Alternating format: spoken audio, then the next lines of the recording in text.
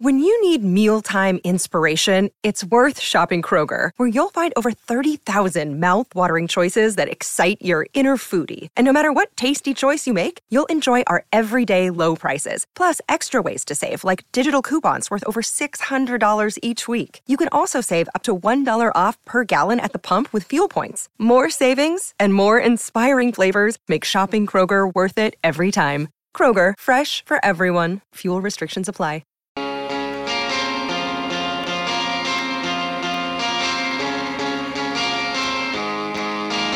Dwayne's World with Dwayne Russell.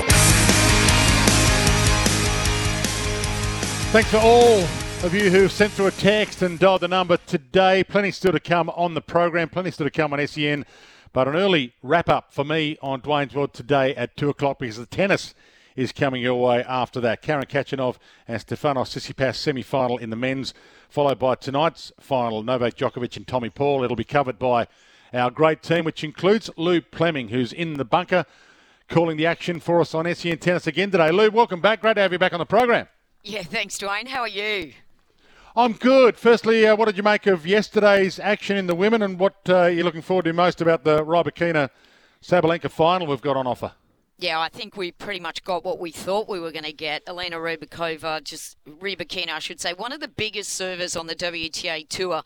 I must say that Vika Azarenka, though, came out incredibly well early in that match, just failed to convert that 4-2 game, and I think from there the disappointment set in. And Elena, I mean, she has such a big game. The thing with Elena is that when she gets in front, she's a hard train to stop, and I think that was the situation. Just Azarenka just got a little tight, threw in some double faults, and she'll be thinking about that, unfortunately for her, but Rybakina just too good. On the other side, wow, what a super match as well from Aryna Sabalenka. This is getting interesting now because she's never been through to a finals. Obviously, Rybakina has won Wimbledon, but the match last night with Magda Linette, I was so impressed. I mean, this young Pole, she's worked so hard. She's a counterpuncher and worked really hard in that first set to get it to a tiebreak. Couldn't quite get the business done. Aryna Sabalenka just kind of grew her shots. If you look at the numbers and the revolutions when she hits the ball, she hits the ball as hard as the Mets, as the men's tennis. I think her revolutions were around 7.9. The average for women is around 6.6. She's tracking towards the way the guys are hitting it with that heaviness. So I tell you, I'm really sorry for the Dunlop Bulls later in the final tomorrow because they're going to get a hell of a smacking. So hopefully it's a ripper. Hopefully we get a contest or two today. We might get one. What do you make of Khachanov v Tsitsipas? We presume we won't get much of a contest tonight from Tommy Paul against Djokovic.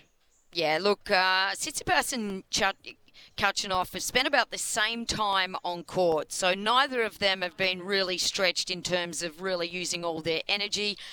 Tsitsipas, I mean, I think it's time for him, don't you? I mean, he's just got that little edge. I think he's got a little bit more firepower. He's coming in as the number 3 seed. He's the highest seed still left in the Open, and there's just something that's driving this man this year. I mean, we know he wants to buy real estate here, and I think he wants to have some real estate on Rod Laver Arena.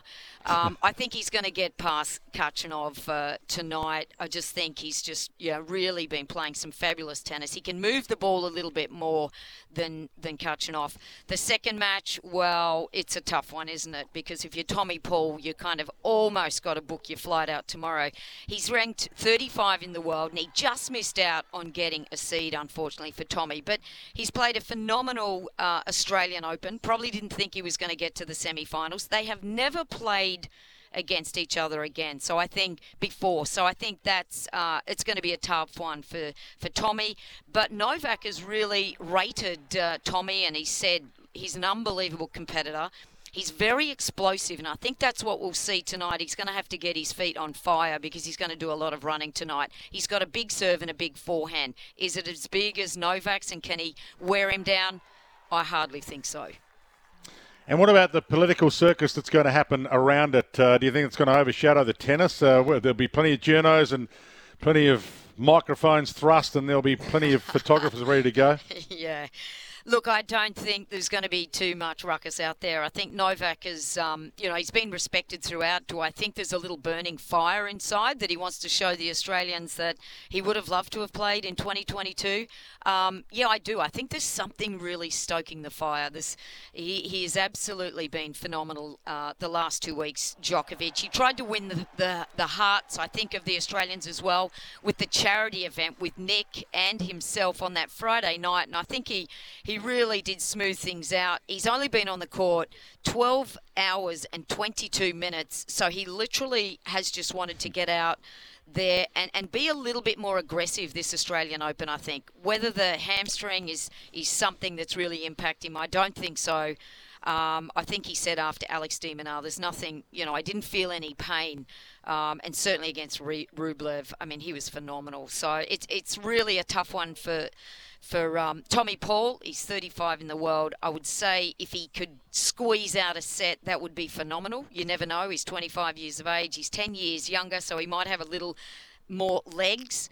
But I don't think he hasn't got the meaning to really overcome probably the best player in the world at the moment, Novak Djokovic. Louise, look forward to you being part of the coverage again from 2 o'clock. Thanks for joining me. We'll talk soon. Brilliant. Thanks, Dwayne. I cannot wait. Louise Fleming in the bunker.